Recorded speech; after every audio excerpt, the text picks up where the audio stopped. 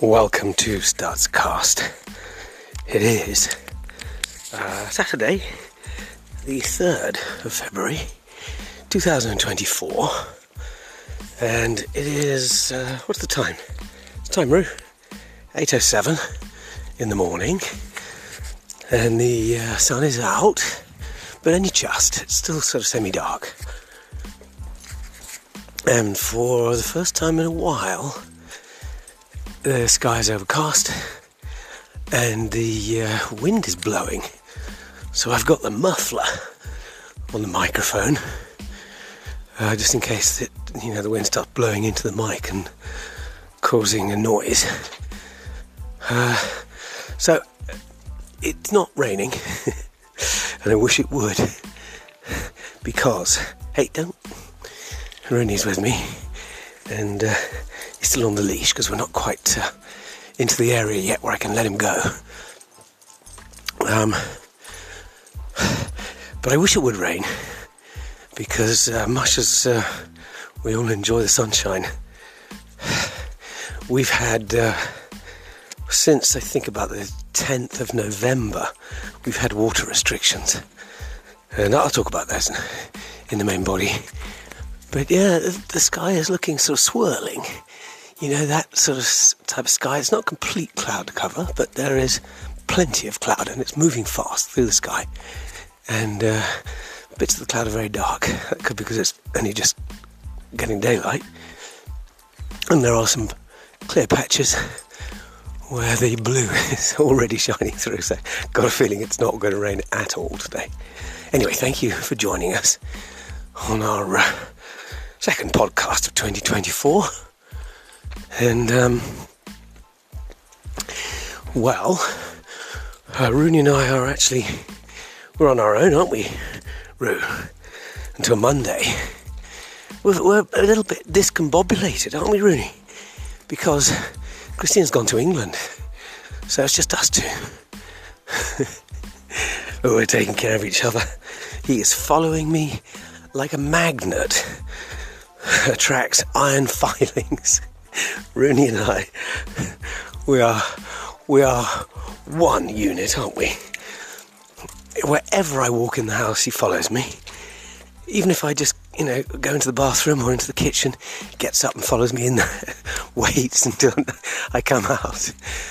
I think he's having separation anxiety from Christina. But don't worry, Roo, I'm not going to leave you. So anyway, sorry to drag out the introduction. Thank you for joining us, and off we go.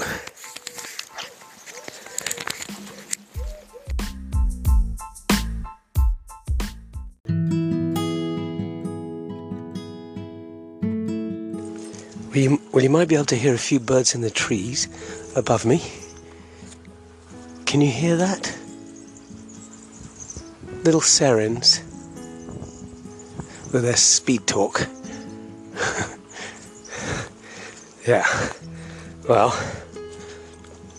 hopefully we'll come across quite a few. The other thing you might be able to hear, which is quite disturbing, is the sound of the hammer drill. I was surprised. I stepped out of the house. It was only just before 8 this morning. And I could hear that hammer drill thump, thump, thump, thump, thumping. I don't know if you're getting that in the background. I can hear it. And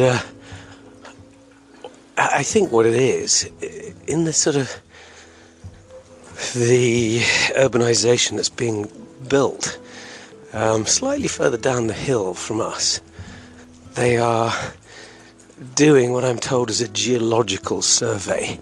In other words, they're hammering a drill down into the ground to see where it hits sort of solid rock, where they can start to build a foundation for their next building project or block of apartments that they're going to put up. It's relentless, the scale of building activity, and you wonder, when's it going to finish? And I think what you have to admit to yourself is it's not. I was reading a a book called Ghosts of Spain, or I am reading a book called Ghosts of Spain, very kindly bought for me by Carol Fox. I think it was for my birthday, or was it Christmas?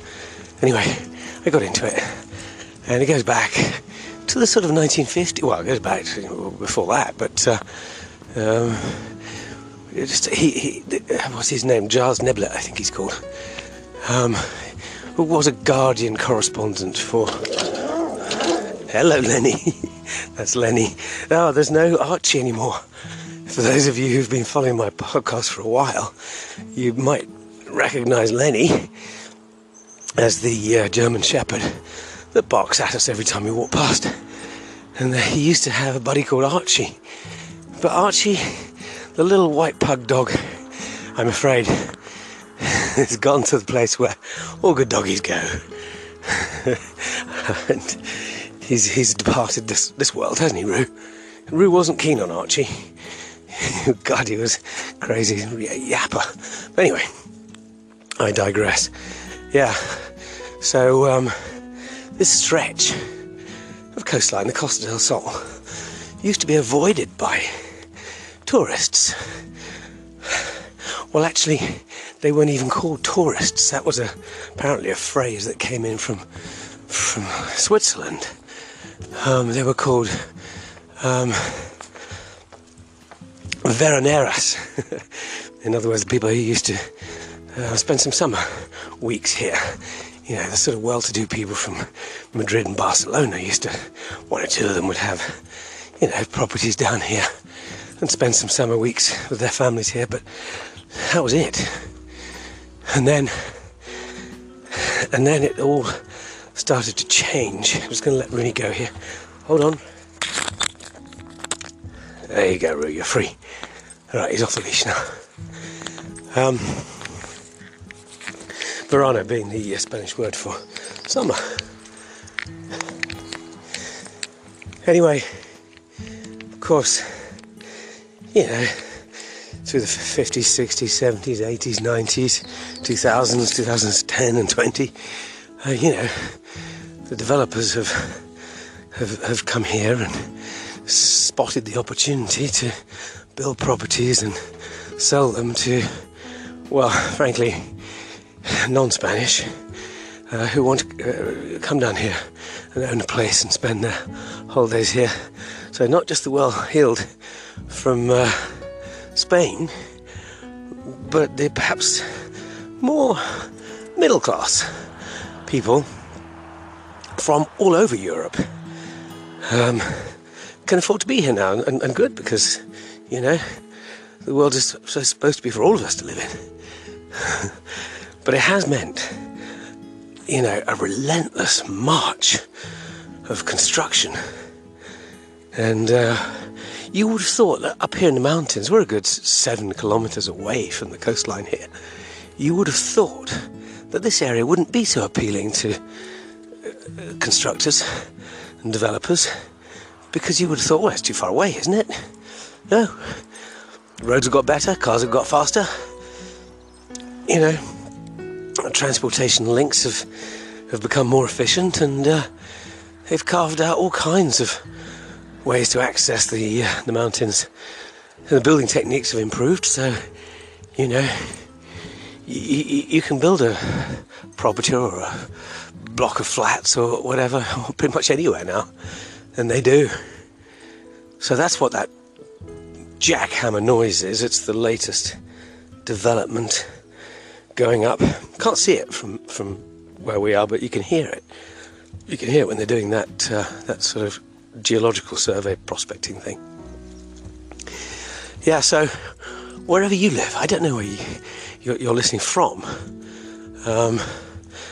Are you in an area where, you know, it's popular amongst people from out of town or out of country?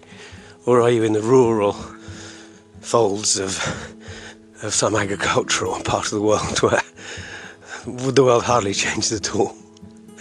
Well, yeah, here nature has to sort of move over a little bit, but there is plenty of nature. So, yeah, when we go sort of on the sort of second leg of this podcast, you'll probably hear that jackhammer again, but right now we can't hear it, which is good.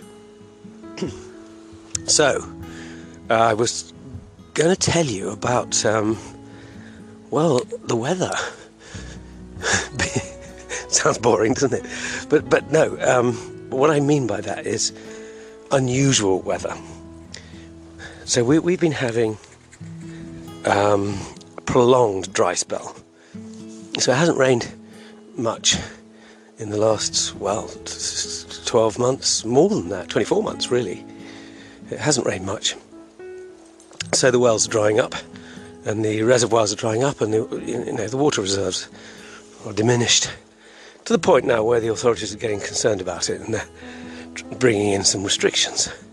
So I think since early November, we've had instruction from the authorities not to use water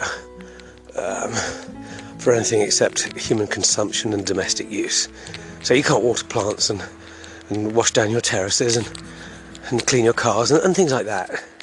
So, we all thought, it was the beginning of November, we thought, it's going to rain soon, so this isn't going to last long, but it hasn't. I mean, I think it's probably rained 2 or 3 days and not particularly hard since then. Not nearly enough to refill the water reserves that we need. And the problem is, the population has quintupled, or more than that, I don't know.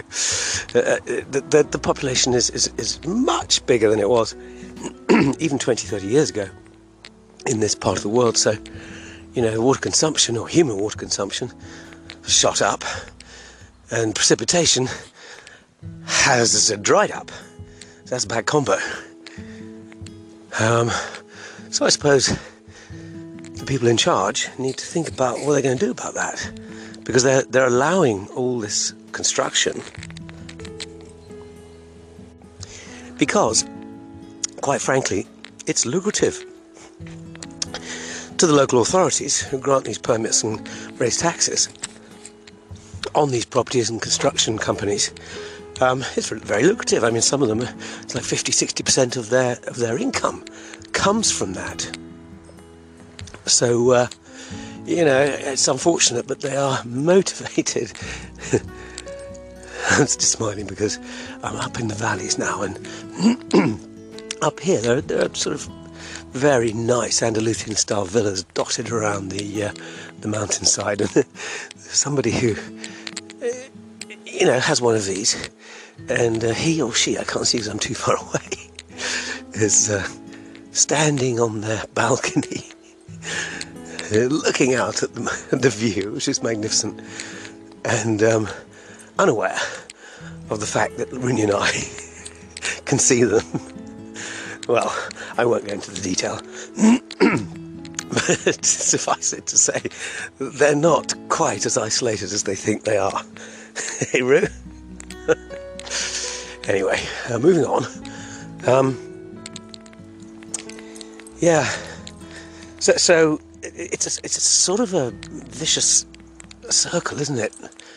Because those that have the authority to grant developers permits to develop are very motivated to do that because of the income supply.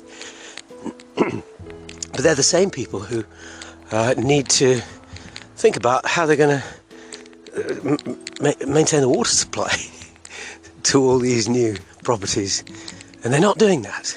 I'm getting political, aren't I? I'm getting into local politics. Been here too long. But they're not building the dams that they need to hold the water in reservoirs during the seasons when it's not raining, like now. Excuse me. So, that's something to think about. There have been some terribly, terribly corrupt mayors. And the mayor of Marbella in the 90s, I think, a guy called Jesus Gil, he went to prison in the end. He was a thug and an absolute crook. And a sort of Donald Trump style politician. In other words, a bit of a media personality, absolute crook, but somehow got away with it by sort of brazen, barefaced approach to his illegal activities, his thuggery, and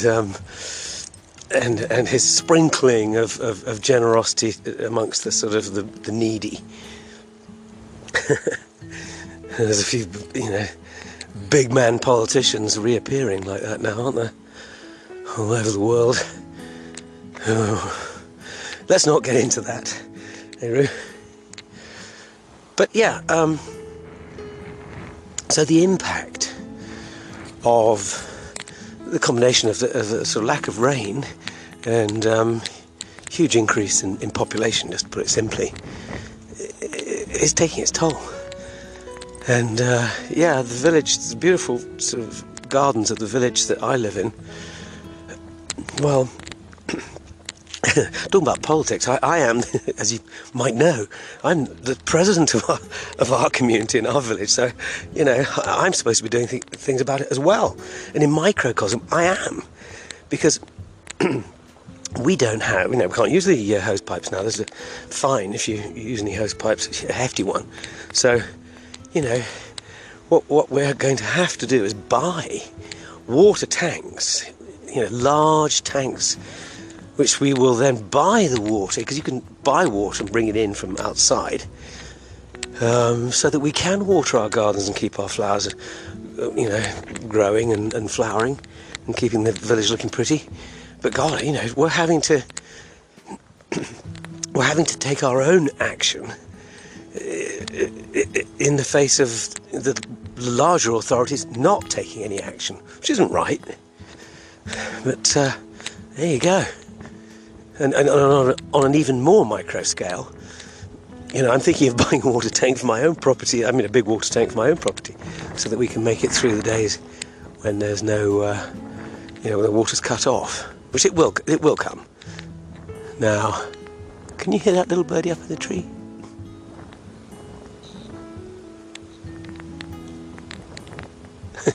They're like croaking. But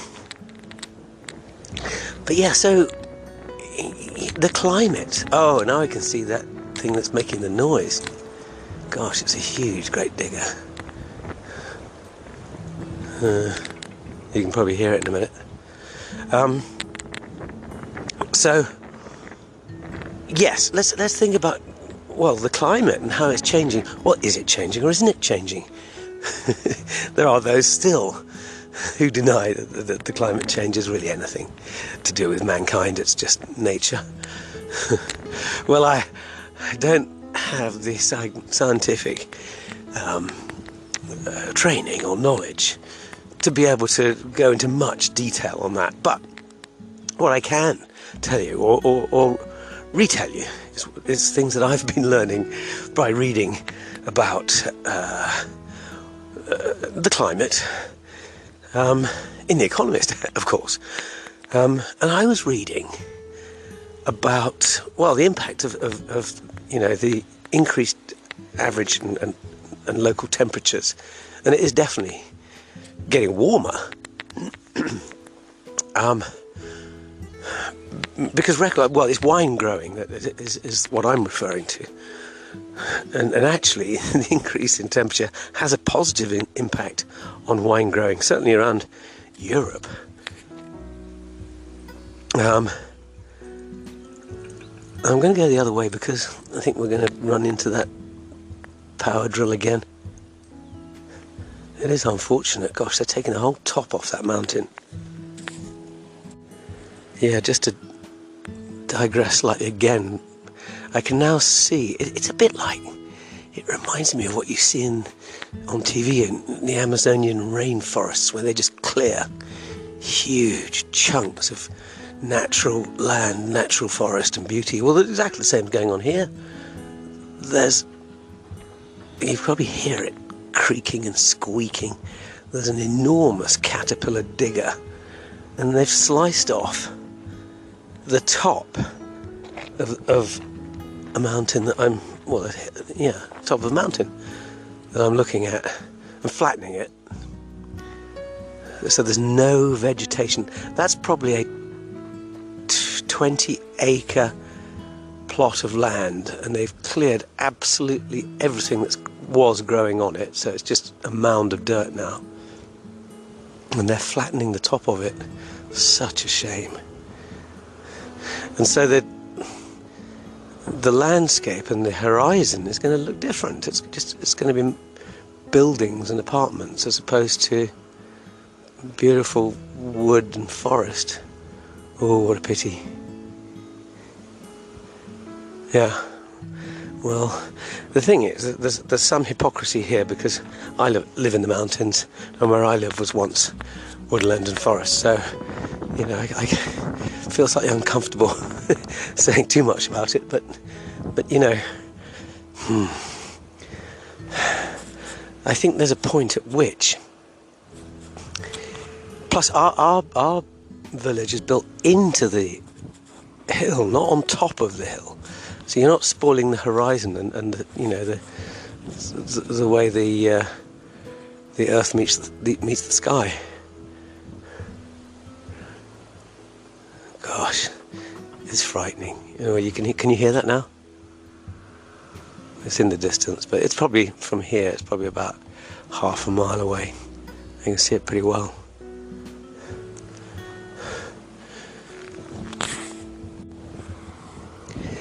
Well, there's no point going on about it. I'm not going to be able to stop it by doing this podcast.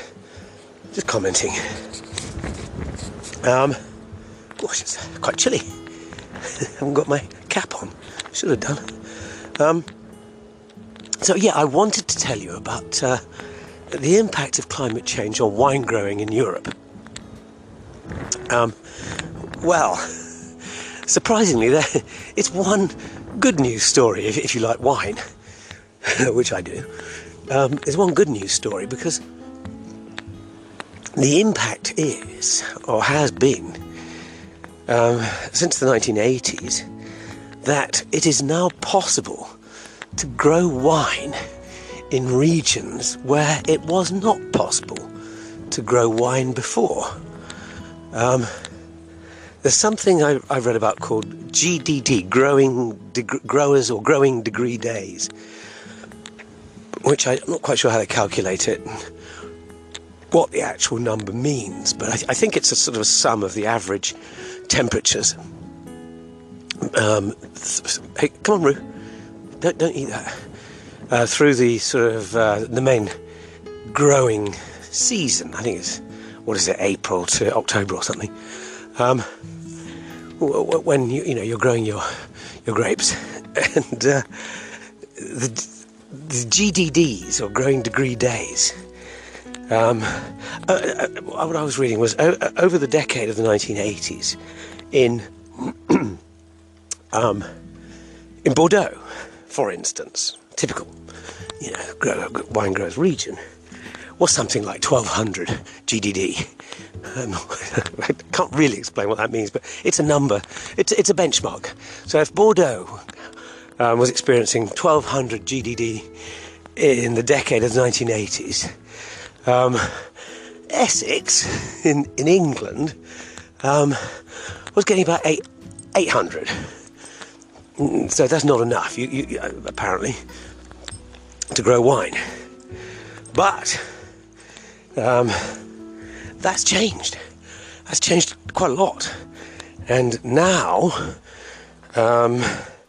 in the sort of I suppose it must be the 2010s decade, the GDD in Essex matches Bordeaux, almost.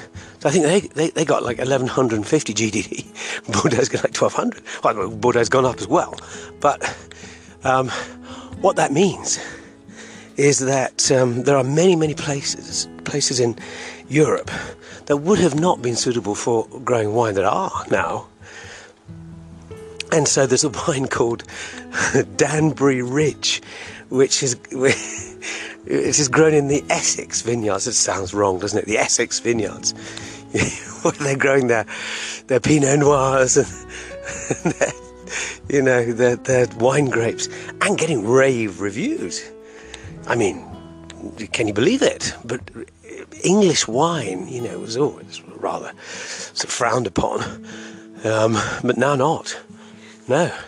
Danbury Ridge, I've never tried it, but if you're in the UK, maybe see if you can get hold of a bottle, see what it's like.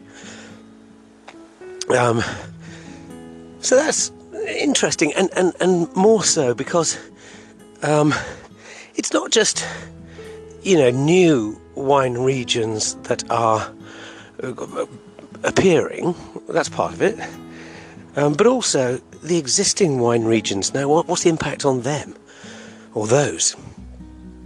Well, from what I've been reading, it used to be sort of commonly held belief that the ideal temperatures for growing grapes is somewhere between 10 and 20 degrees Celsius, but that's no longer the sort of on the upper side. That's no longer believed to be the limit, because what they are sort of reporting is that wine grapes are quite resilient to high temperature, and you can, the grapes don't seem to suffer. If it gets really hot, like 40 degrees, apparently the vines shut down. They don't die, they just shut down, and they wait until the temperatures drop again. But what you're looking for, particularly with sunshine and warmth, is in wine, is the increased sort of sugar content in the grape. And apparently, I just sounding like a wine buff now. I really don't know this much about it, apart from what I've read. This is not my personal experience. But apparently, too little sugar, and the wine tastes sort of sour and not too good. Too much sugar, and it's sort of syrupy and boozy and too strong, because obviously the sugar turns to alcohol. But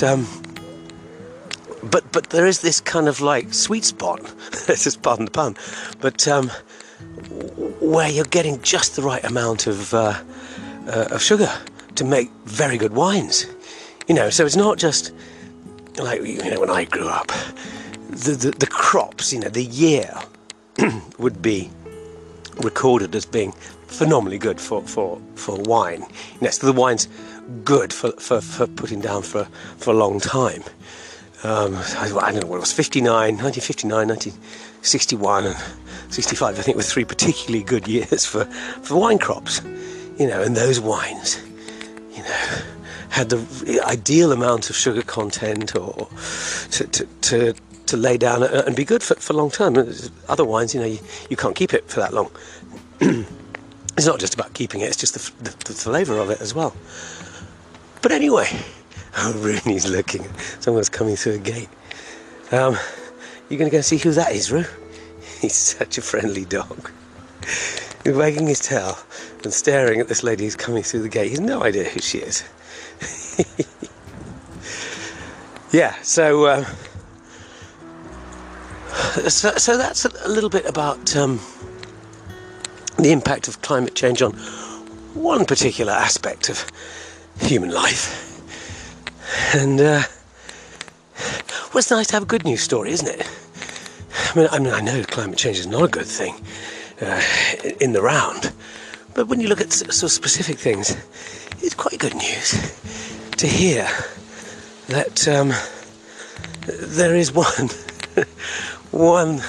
human activity that's benefiting. Well, it's not just one human activity. The whole migration of Northern European people to the south of Europe is economically, I suppose, having a tremendously positive impact on the southern parts of Europe. But that's a different thing. So you wine drinkers out there, go and grab yourself a bottle of what did I call it, Danbury Ridge or something like that. See what you think. I'm going to do it. See if I can find one. So this is supposed to be a nature podcast. Well, I suppose you could sort of broadly interpret that as being something about nature. Well, is that okay? Will that do as a nature theme to have been discussing, Hiru? He doesn't care, do you? So I got out of the wind a little bit there. I don't know if you're getting the wind, but on this particular side of the mountain, it's nice and peaceful. Now I'm looking down at the coast. Gosh, when I think back 30, 40 years ago, yeah, I'm now looking at a sort of a mixed landscape of urbanizations, woodland, cleared mountain, where they're making way for another urbanization over there, and then down to the sea. The sea is kind of not really too visible today because it's cloudy over the sea. It's not cloudy here. Can you hear the birds? So we do still have plenty of woodland and forest to enjoy, but and when you go further inland, you come across the vastness of the mountain ranges here, and you think to yourself, well, yeah, natural habitat of the wildlife here is being compromised, but if they can move sort of further into the mountains, there's plenty more. There's something. There's cars on the Rhondda Road, probably being picked up on the microphone. There's something up in the mountain to my left, just scratching away. Can't see what it is. Might be a wild pig. Yeah. There's a tremendous amount of fruit on the orange trees right now. And, I'm going to have one this morning actually, but my goodness me. There's, in the village, there's a lovely couple, Bjorn and Maritza Svala. They're from Sweden. And they've got an orange tree growing in their garden. And it overhangs their garden wall. And the oranges drop onto the street. Because we're on a hill, they roll down the hill. And one of the people who lives below them asked me, in my capacity as president, would it be okay to go and pick their oranges? Listen to these birdies here. Squeaky. Anyway, so I said, well, I better ask the owner, so I sent them a WhatsApp. This is the age of the WhatsApp, isn't it? It used to be I sent them a letter. I've seen all this through my lifetime. Then it was a fax. And then it was an email. Then it was a text. And now it's a WhatsApp. So I sent them a WhatsApp. Hey, Roo, we're going to go down here. And I asked them, they said, of course, yeah, help yourself. In fact, they asked one of the gardeners, Jose Marie, this way, Jose Maria, this way, Roo, to go and pick them. And he did. And then he sent me a WhatsApp for Jose Maria. And he said, hey, I've picked the oranges off the tree, who wants them? So I said, he didn't have to do that, he was going to pick them himself, but as you have, yeah. I told him where the house was. He said, right, I'll leave them outside his house. A groaning great bag full. There's only 2 people. I said, well, I don't think they're going to be able to eat that many. They're only here for another week. So, I should have said that Bjorn and Maritza are not here. They're in Sweden right now. So the oranges are growing and no one's picking them. That was the thrust of why I was being asked that. Anyway, so I said to Jose Maria, perhaps, I could have a few of those oranges. Not meaning to be selfish or anything, just 2 or 3 is all I wanted. So he says, yeah, I'll get you some. So, and I was just walking Rooney at the time. It was my second attempt to take Rooney out for a walk. And he comes running up to me with a bag of oranges, about sort of like 10 oranges in the bag. And he said, here, these are for you. I said, oh, thank you. Anyway, there was too many for me, so I put half of them in a bag and put them on my neighbour's door.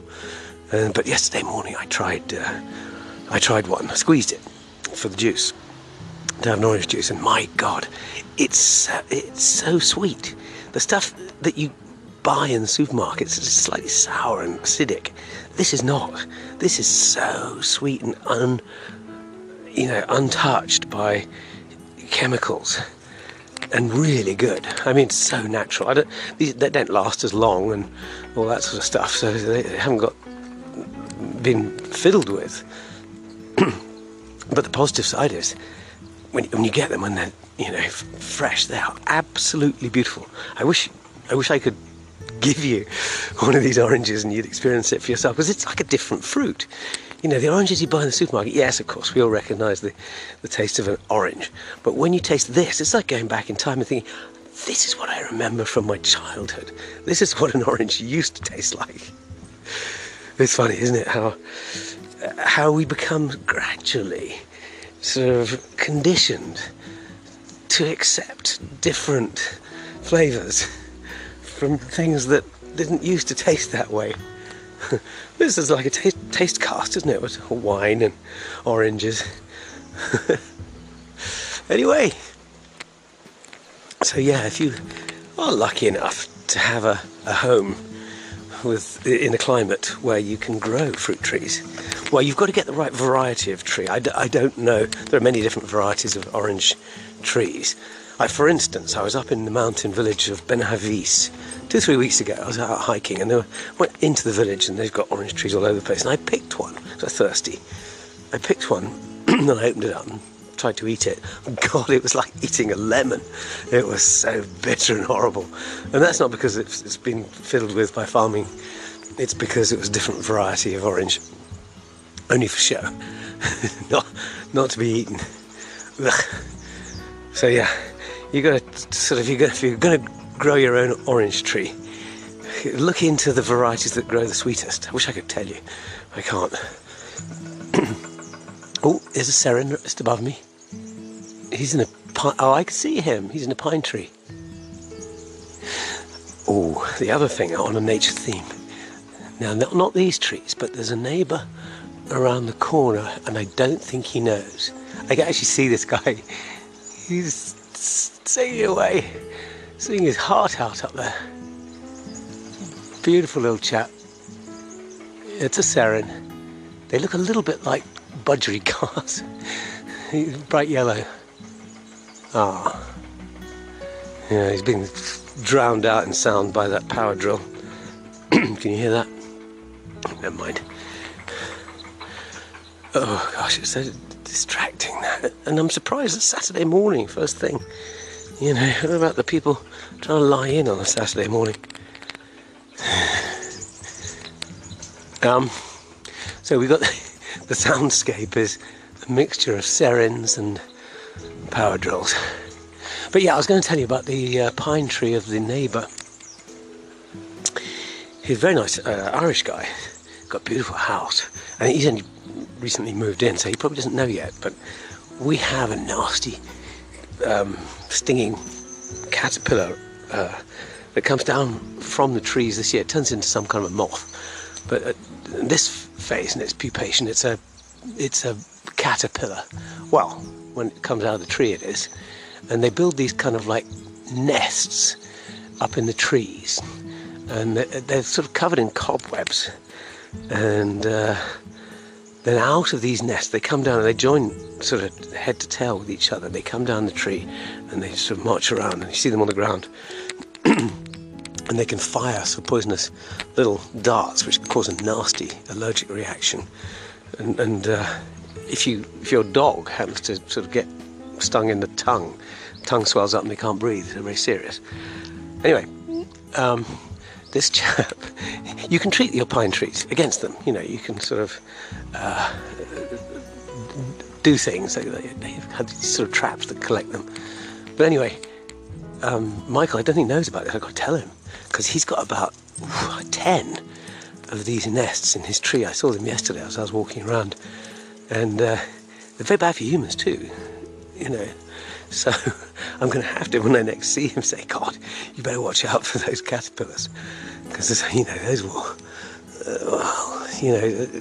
There was a horrible story that somebody told me about 2 young children who didn't realise. And they were sort of picking these caterpillars up, and they were firing their darts into them, and then both children were found dead in the garden because they'd had so many stings. Ooh, makes you shudder, doesn't it? So nature can be cruel too. Anyway, I'm just going to pause for 1 second. Anyway, we're coming back into the village now, so I think we should probably close down and go into the closing section.